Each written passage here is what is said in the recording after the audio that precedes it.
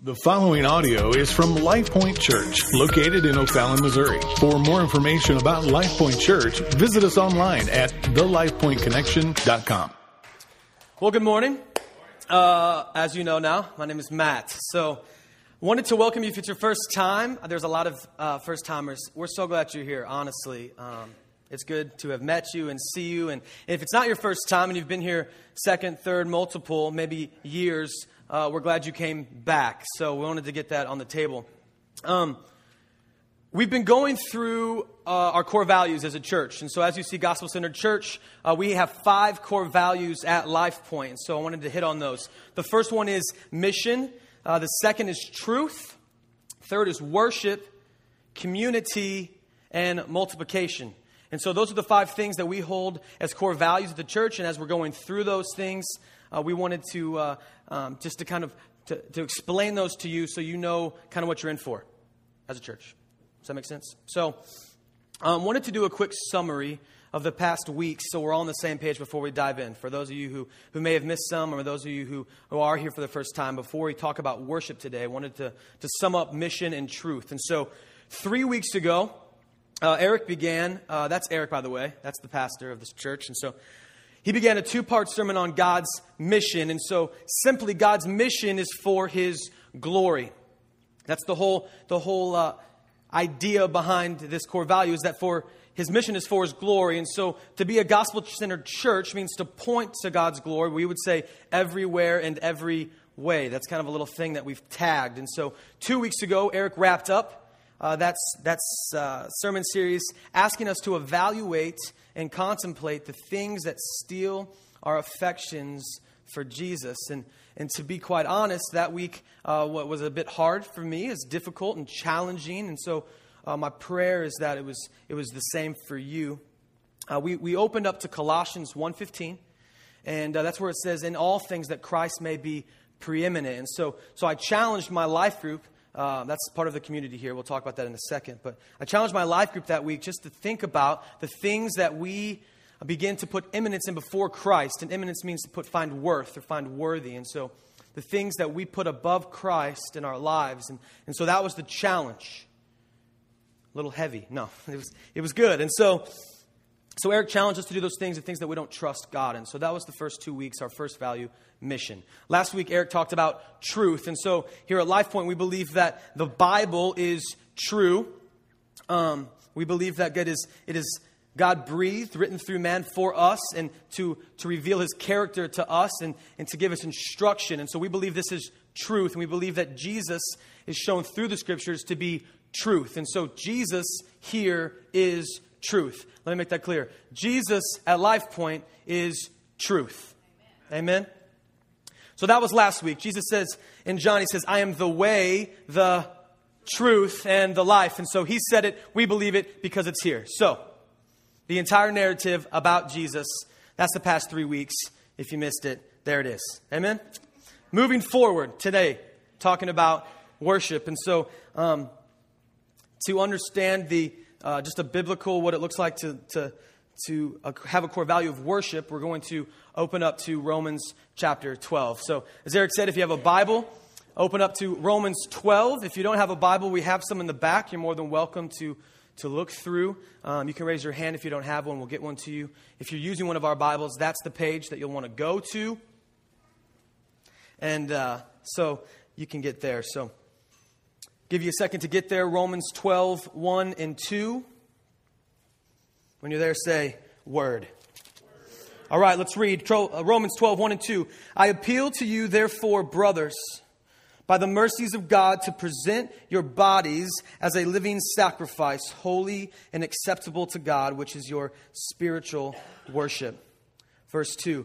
"Do not be conformed to this world, but be transformed by the renewal of your mind, that by testing you may discern what is the will of God, what is good and acceptable and perfect." So right off the bat, verse 1, "I appeal to you, therefore, brothers." The first question is raised, well, what is Paul appealing? And so we believe that context is key when studying the Bible. It's important to know what you're reading and where it's coming from and why they're saying what they say. And so in chapter 12 of Romans, the context is simply chapters 1 through 11. And so what he's appealing is that what he's written in chapters 1 through 11, he's making a claim or a case for Christ per se. So in chapters 1 through 11, he sets up and he explains kind of a doctrine for Christ.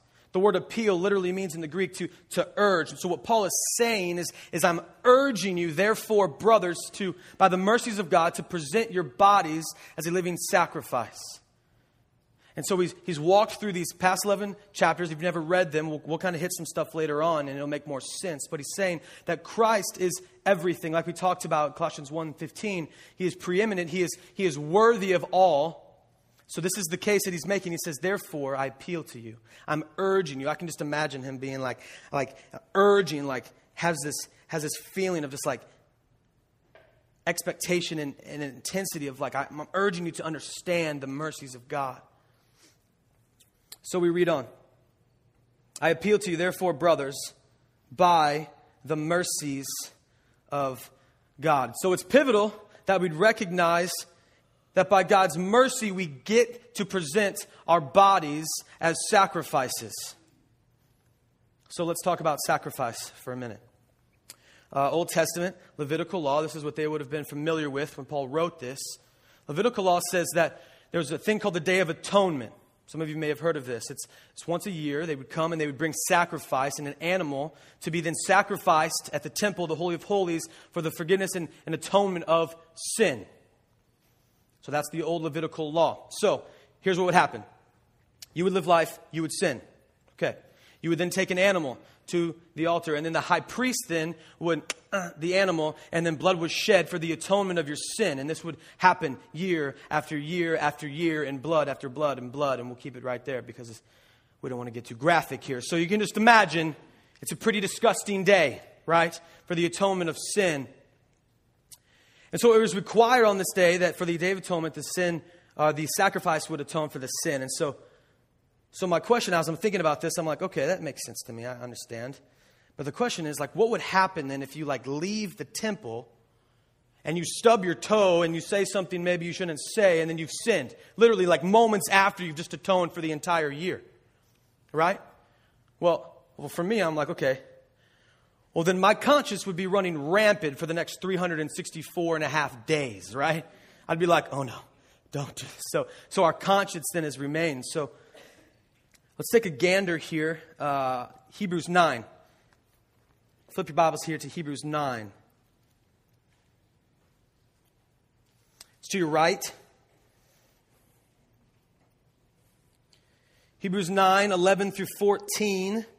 I'll read it. It says, but when Christ appeared as a high priest of the good things that have come, then through the greater and more perfect tent, not made of hands, that is, not of this creation, he entered once and for all into the holy places, not by means of blood of goats or calves, but by means of his own blood, thus securing an eternal redemption. For if the blood of goats and bulls and the sprinkling of defiled persons with the ashes of a heifer sanctify for the purification of the flesh, how much more will the blood of Christ, who through the eternal Spirit offered himself without blemish to God, purify our conscience from dead works to serve a living God? Now this is huge because what it says here is Jesus doesn't only purify for us for our sin, but also our conscience then is cleared. That's a big deal. We deal a lot. I don't know about you, but I deal a lot sometimes of my conscience just getting in the way of understanding that his mercy and his grace is enough, because I tend to just think my conscience tends to combat that thought. And the Bible is clear, as we talked about our other value, truth, that it says that Jesus clears our conscience as well with his sacrifice. See, by his mercy, the good news, the gospel, we worship. So that brings us back to Romans 12. We need to clarify before we move on that according to Ephesians 2, it says that we are by nature children of wrath. How's that feel? No. It says we are by nature children of wrath, who were born into a sin nature because of our forefather Adam. So again, in Genesis, Jesus creates Adam, and then Not shortly after, in chapter 3, we messed it up and sin is entered in. And so because of that, now we are born into a sin nature. The Bible says that no man is good, not one. That's Romans 3. It says we have all sinned and fallen short of the glory of God. That's Romans 3:23.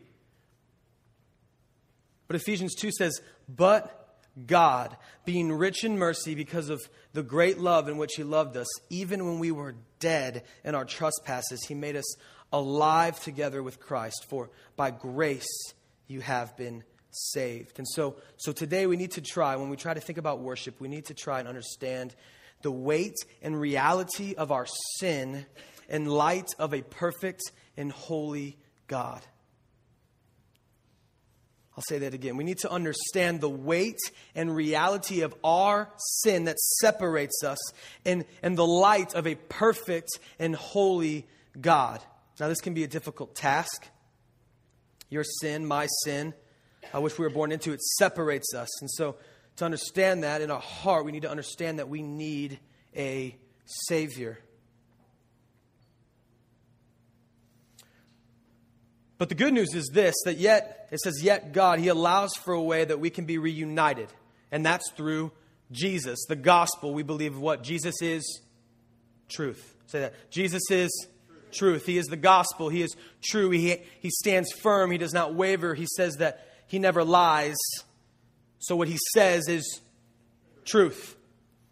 So this is the gospel. Not that anything that we could have done and nothing that we could have even thought about doing. Even it says that even our best is still filthy rags. And so even on our best behavior, it's still not good enough to atone for our sin. It takes a bigger sacrifice, the blood of a perfect lamb, a sinless man, God, Jesus Christ. And so at that point, upon belief in this Jesus, then we are seen to a holy God as this thing called justified. And I don't want to get too crazy with big words today because I don't really understand a lot of things. But here's what I understand. The word justified means you're seen just as if you didn't sin. So through Jesus, through belief and confession and recognition of His sacrifice, we are seen it from God through Jesus on us as justified, just as if we didn't sin. That, my friends, is good news. It is by that mercy that He says here, I appeal to you by the mercies of God, present your bodies. It is by that mercy, that gospel, that good news. So we read on. I'm not excited or anything. Just kidding. Read on. I appeal to you, therefore, brothers, by the mercies of God, to present your bodies as a living sacrifice, holy and acceptable to God, which is your spiritual worship. And so what this means is that worship then is a lifestyle. Again, we say everywhere and every way. That means we present our bodies, our everything to God as worship. 1 Corinthians 10:31 would say, whether you eat or drink or whatever you do, just in case he missed one, do it for the glory of God. So I want to look at this word spiritual worship. In the Greek, the word spiritual, it translates into, I'm going to give this a shot, lagios. Okay, that's about a 70% chance that's actually pronounced correctly. But that is the word, and it's an adjective, and it literally means logical. So what this is saying, let me read this again. I appeal to you, I'm begging, I'm urging you, therefore, brothers, by the gospel, by the mercies of God, to now present your bodies as a living sacrifice, holy and acceptable to God, which is your logical response of worship. I read that and I had to stop reading. I had to go take a run. Not just kidding, that's a joke. But I had to go to Starbucks and drink some coffee and think, what in the world? What's so funny about that? I've run a couple times in my day. Anyway, back to it. And so it's logical reason. We need to understand the depth of the gospel, that it would make no sense to do anything but worship God. I heard one amen. We'll try it again. If we understand the depth of the gospel, then it would make no sense to do anything else but worship God. And so then by these mercies, by the gospel, then this is what informs us on the entirety of biblical worship. The logical response then to God's gospel. So when I got to this point in my prep, I thought, well, that puts me in a tough spot. Because as I confessed earlier, and when I read Colossians 1, where it says, in all things Christ is preeminent, I was convicted. Because it says that we're prone to wander. We begin placing worth on other things besides Christ. Jesus Christ came to pay the price that you could never pay, so that through Him you may have life. It's important that we understand the implications of this, because, again, if we don't understand the weight of our sin, then we'll never understand the value and the gloriousness, is that a word, of His grace. So let me give you an analogy here. So imagine you have a guy and a girl, okay, and they're dating, and it's this beautiful thing, and you guys know what it's like. And so imagine this woman, this girl, has chosen then to protect her purity from marriage, okay? Which is great. And the guy, let's say, unfortunately, didn't do so. And it was later in life where he was like, man, that would have been a great idea. But it happened, right? And so they're dating, and it's good, and they get to a point in the relationship where they begin to share their stories with each other. And so he's worried because he knows that this girl has protected herself and pursued purity, protected her heart in that. And so he's going to have to tell her, like, you know, that is a beautiful thing, but unfortunately I can't give that back to you. So two things could happen at this point. The girl could say, well, you're a great guy, I appreciate that, but I'm going to go find someone who did. Now that's it's fair, right? I mean, okay. But the other response is this. The girl could say, well, I appreciate your honesty, but I'm going to love you through that. I'm going to forgive, and I'm going to look past that and continue in this relationship. Now, at that point, be honest, that dude just understood grace in a way that is unmatched, right? So it's the same thing with God. When we understand that he actually, here's the thing. We say this a lot in church. I want to make sure we actually get this. Jesus actually came and actually died so we can actually have life through Him. This isn't something that we made up to make us feel good. It's truth. The Bible says it, core value, we believe it, truth.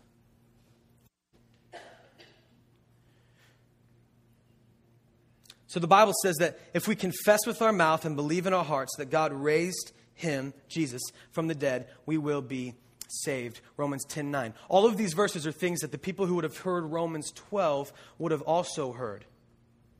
So it's making more of this case for Christ of Jesus is the only way.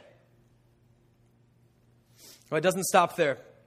This then now begins this process of what's called sanctification. And so there's another shun for you. There's 3 shuns today. Justification, sanctification, and glorification. And so, like we said earlier, in Romans 10:9, it says, if you confess with your mouth and believe in your heart that Jesus is Lord, God raised Him from the dead, you will be saved. That's justification. You confess that just as if you've never sinned. You're seen as that by God through Christ.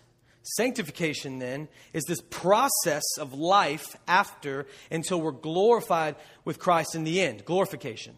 So as a Christian, now we're in this process of sanctification. And sanctification is this journey for our joy. So we'll read on. Verse 2. Romans 12, verse 2. It says, do not be conformed to this world, but be transformed by the renewal of your mind, that by testing you may discern what is the will of God, what is good and acceptable and perfect. The NIV reads We read from the ESV, so that's why it may look a little different in your Bibles. But the NIV says this.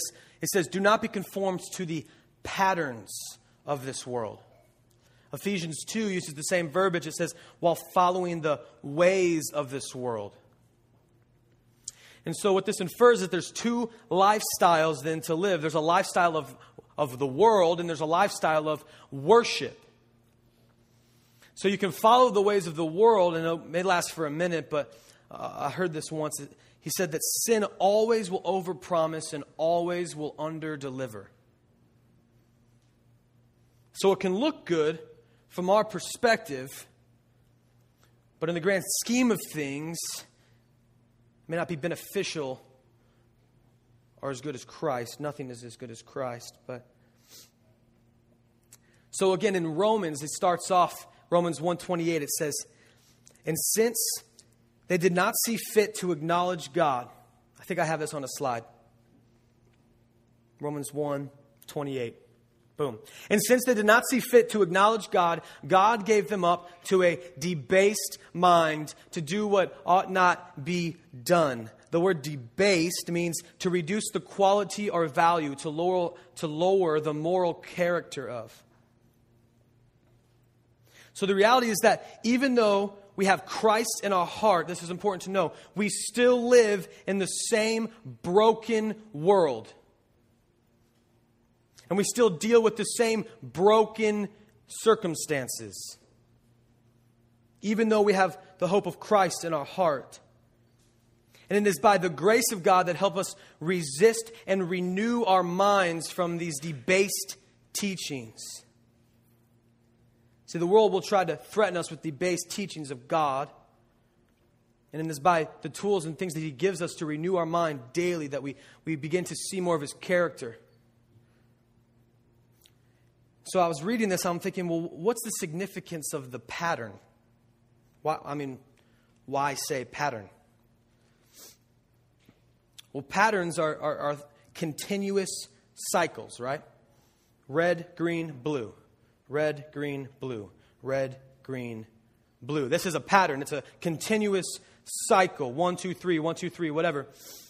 Paul says, don't be conformed or give in to the world, but be transformed by the renewing of your mind.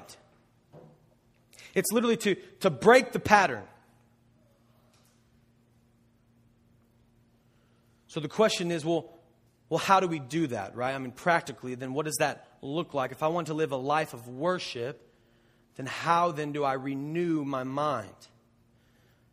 Well, I'm so glad you asked that question, because I'm going to give you about 4 things real quick that help us in this.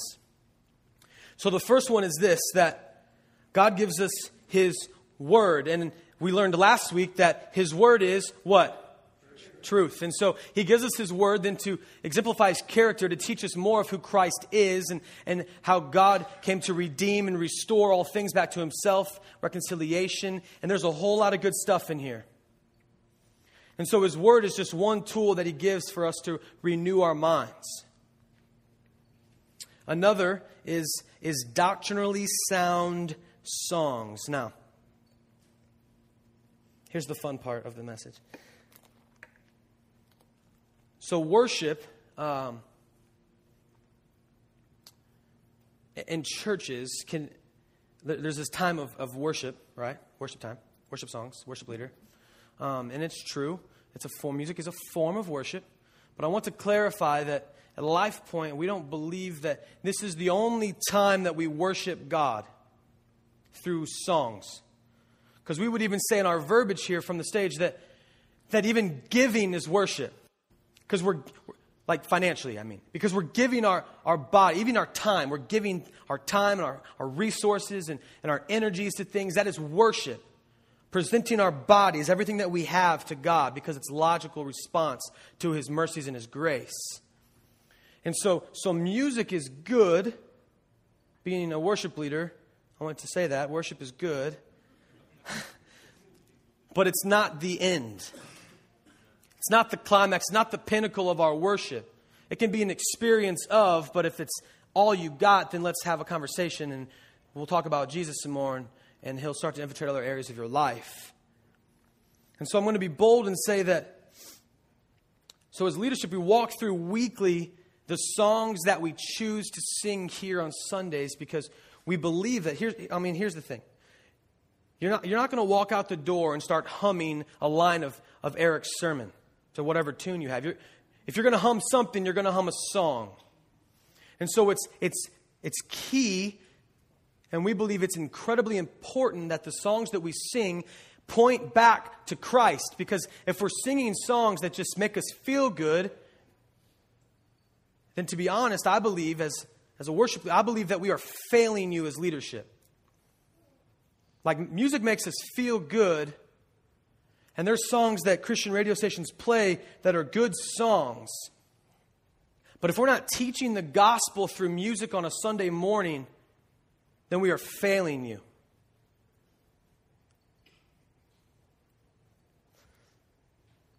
And so we take doctrine and teaching very seriously. From when it comes from Eric teaching or from Bill or whoever's teaching, from songs to even scripture when we read, we take it very seriously because we know and we understand and we believe that in all things Christ is preeminent, and we want to show that to be true. And so keep me accountable in that. I encourage you, if you ever sing a song and you're like, show me where Jesus is in that song, then I should be able to sit down and do so. Now, there's songs that we can sing that maybe don't say Jesus, that do talk about his character, but then we would teach you how that song is related to Christ. Because, this is bold. I know you guys love me. Hear me. Because there are songs that we've deemed as worship songs that I can sing to my fiance and no one will know it's written about Jesus. And we can sing love songs to Christ, but if it has to be taught that we're singing it to Christ, because there's songs that we sing that can be sung to other religions' gods, because it has no depth of doctrine or gospel. And so here at Life Point, we don't want to do that. We want to teach the gospel through music, everywhere and every way. Is that cool? Can we do that? That's good, because we do that anyway. So, number 3, community. And so next week, that's the next core value is community. And so Bill will be teaching. Is Bill teaching on community? Bill's teaching on community. And so excited about that. I love that man. I love Eric. Let me just say this from a perspective of being in the background, seeing like the day to day in the office, like the leadership at Life Point really do love you. Really do pray diligently and continuously for you to see Christ. It's not just a show that we put on. It's true. Like, we want you to see Christ because we believe that he is all that you need in every circumstance. And so next week, he's going to talk about community. And so God created community. I won't steal your thunder, but I'll say this. God created community. In the beginning, God creates man to commune with him. And then creates woman to be a helper to man, because he said it is not good for man to be alone. And so he puts him to a sleep, and then he wakes up and he looks over his shoulder and he says, "Whoa, man." And then there was a woman, and it stuck, woman. And so God created us to be in community. And it is key that in community, it's where we come to share and to learn and to see how God is moving through others, because it is an encouragement to the body. And so in my life group, and I know others, we've talked about stories all the time. There are things happening at this church. Let me say this. You need to hear this. There are things happening at this church, in this community, with these people, with our God, that is incredible. All around the city. I live in St. Charles. There's 2 in O'Fallon. People come from all over because God is moving here. And so get in a community, get in a life group, and live life with one another, because it's important. Because God created it. God didn't create us to do this thing on our own. He created us for community. I'm not trying to yell at you, even though I am. It's important that we get that. So come back next week and hear Bill talk about community. The final thing I'll say today is teaching. How do we renew our minds? Well, we can come on Sundays and listen to teachings. Sound doctrine. A holistic view of the gospel, the Bible, the truth. Acts 2:42 would say that they devoted themselves to the apostles' teaching, to the fellowship, to the breaking of bread, and to the prayers. God gives us tools, and these are things we try to do on Sundays even. We'll come and we'll sing praises. We'll exemplify Christ through the Scriptures. We'll fellowship. Sometimes we'll have communion. Then we'll go out to eat maybe and break bread with one another in community. Because it's important. These things are important to renew our mind, to remind us that God is in fact supreme. And so this leads us then to the next, to the testing. I hated tests in school. That's a side note. But it brings us to testing because it's by testing that we begin to see that Jesus is in fact the truth. You can't figure out anything about something until it's been tested. I can say Jesus is truth, but until that thought is tested in your mind, then Jesus becomes preeminent in your life. But it's not until testing that happens. I'm not saying test God. I'm saying test circumstances to see God in them. And so the fact is that as our lives change, as we renew our mind, it goes back to this word, this process of sanctification. That God begins to reveal to us things that we place above Him, and then we begin to take heart checks and work to kill these things because we believe that God is worth all of our worship if we understand the gospel. And so to renew our minds literally means to take old from new. It's a process. To be honest, I wish it happened overnight, and there may be some things that do, but the majority of things in life, it's a process that we go through, this journey. Colossians 3, 1 through 17 talks about God gives us a new heart. Colossians 3:2 says that we set our mind then on things above. It is by this testing we begin to see the truth and that only He remains. And so we'll go on, verse 2. It says, by the renewal of your mind, so that by testing, you may discern what is the will of God, what is good and acceptable and perfect. God is faithful. Hear that. God is faithful. And so, He says that He'll never leave, He'll never forsake.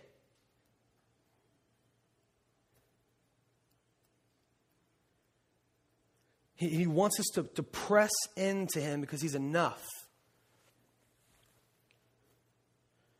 He'll never leave or forsake. He is faithful.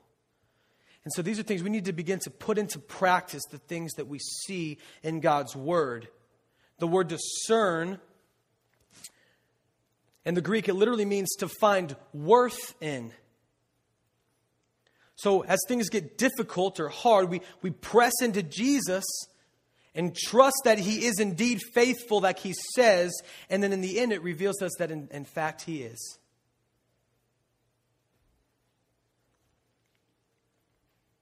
It says that as we begin to trust, we press into Christ and we trust the will of God, not the will of man, not the things that we conjure up, but the things that Christ promises through His Word. And so Romans 12:2 says that the will of God is good and acceptable and perfect.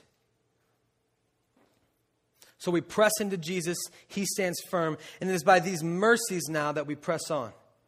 I say mercies a lot, but again, we have to understand that it's by these mercies, it's by these truths, because we need hope in this world, and Jesus is our hope. And so through Him, through these mercies, now it only makes sense to worship.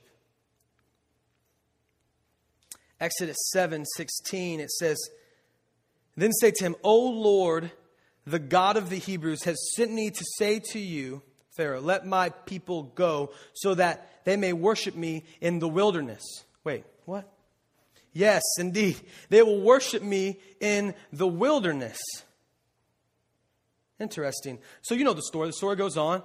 Pharaoh finally lets him go, right? And they lead him down. They're going through this time, and they hit the Dead Sea. And then they turn around to the leader and they say, you've led us astray. Like it's a dead end. They're going to come get us now. And God is what? faithful, provides a way that they couldn't even comprehend or understand. And literally the waters apart and they pass through. And now 40 years in the desert. That sounds fun. The thing, what's interesting about this as I'm reading is that 40 years to eternal, everlasting God is like a blink of an eye. If that. So for us, 40 years is like half our life.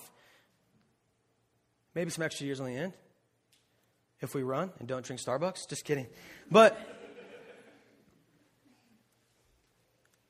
40 years to them, like what happens in the story? They begin to idolize everything else but God. They build idols and start worshiping these things. They forget what God has done and they begin to worry about what is to come.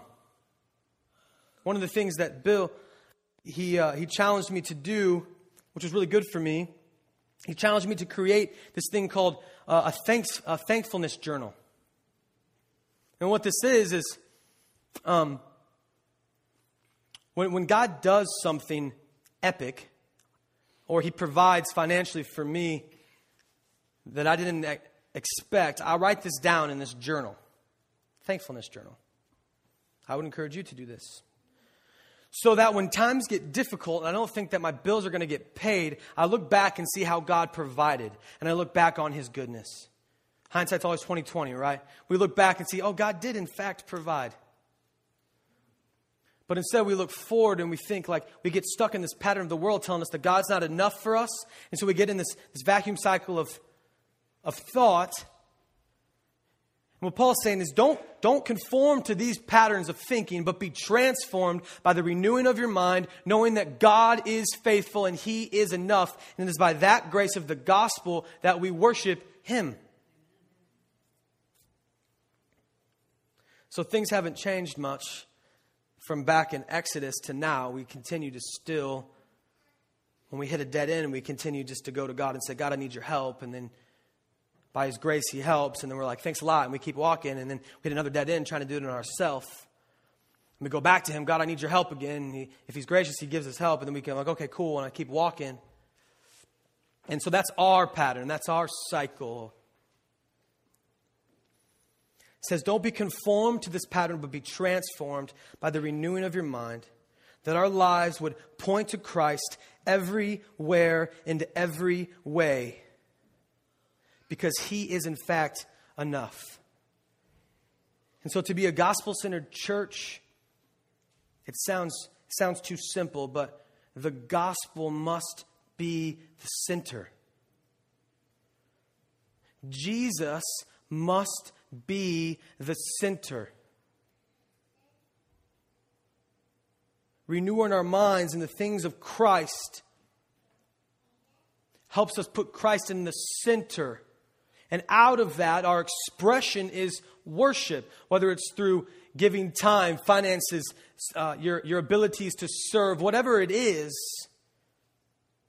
We begin to do so because we believe that God is faithful. And so it's by these mercies that we worship, even in our trials. I want to close with this. You guys are like, praise God. No, I want to close with this. This imagery of a man restoring a car. I have a friend who spent a lot of money once on this chunk of metal that he called a car. I don't know, it was like something 60-something, I don't know. Anyway, he brought it back home. And he begins this process, this relentless process of restoration to restore it back to be beautiful, right? So he takes this mess, he begins to work on this thing, and his goal then is to turn this mess into a masterpiece. And so he takes this thing called a grinder. I don't know tools, but he takes this thing, I'm going to call it a grinder, and he puts this grinding pad, a buffer, that's what it was, and he puts a grinding pad on it. And he begins to press into the hood. Now, the hood has all of this rust and decay, and it's disgusting. And I'm like, good luck with that. And he begins to press into this hood and begins to grind out the impurities. And well, what happens? What's underneath the rust? If you've ever restored... Keith, what's underneath the rust? Good stuff. And so he begins to press into the hood of the car. And then after all of these hours and sweat... the beauty begins to emerge. Well, I want to end by saying God is in the business of restoration. And you're like, well, what does that have anything to do with worship? Because it's important that we realize and remember that as we continue on in life and things get difficult, we look back at the grace that God gave and offered on a sacrifice of the cross, and that's where we find hope. So God desires for us to present our bodies, our whole selves, as a living sacrifice, as worship, and it's our core value. So that in everything we do, everywhere and every way, in the good, the bad, the hard, the ugly, we present our bodies as a living sacrifice because of the gospel. So I hope today I said Jesus and mercy and gospel enough where it sparks something in you. Some of you guys may have never heard of the gospel. And if you haven't, then I really hope that you'll seek someone out and ask more questions. And some of you have heard it so many times that we're numb to it. And the gospel is this thing that we grew up with, but it hasn't infiltrated our lives yet. You can know a lot about the gospel, but it's the difference between the heart and the head that matters. And so we need to believe and press into the gospel to then see change happen through Christ only. And so my encouragement today is that you would pursue that we would pursue to see the mercies of God in all circumstances, that our logical response then would be to worship the holy God because He and He alone is worthy of our worship. Let's pray. God, we thank you that you, in fact, are worthy of our worship.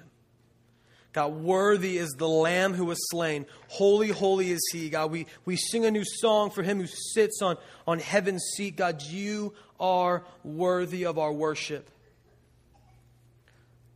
So, Father, I ask and I pray that you would continue to unveil our eyes and our minds. God, continue to show us more of your character. As we begin to press into you, God, that you would stand firm as you've promised, showing us, God, that you are, in fact, faithful. Father, we love you. We praise you. We pray, God, in this place, in this church, God, that you would be made famous because you are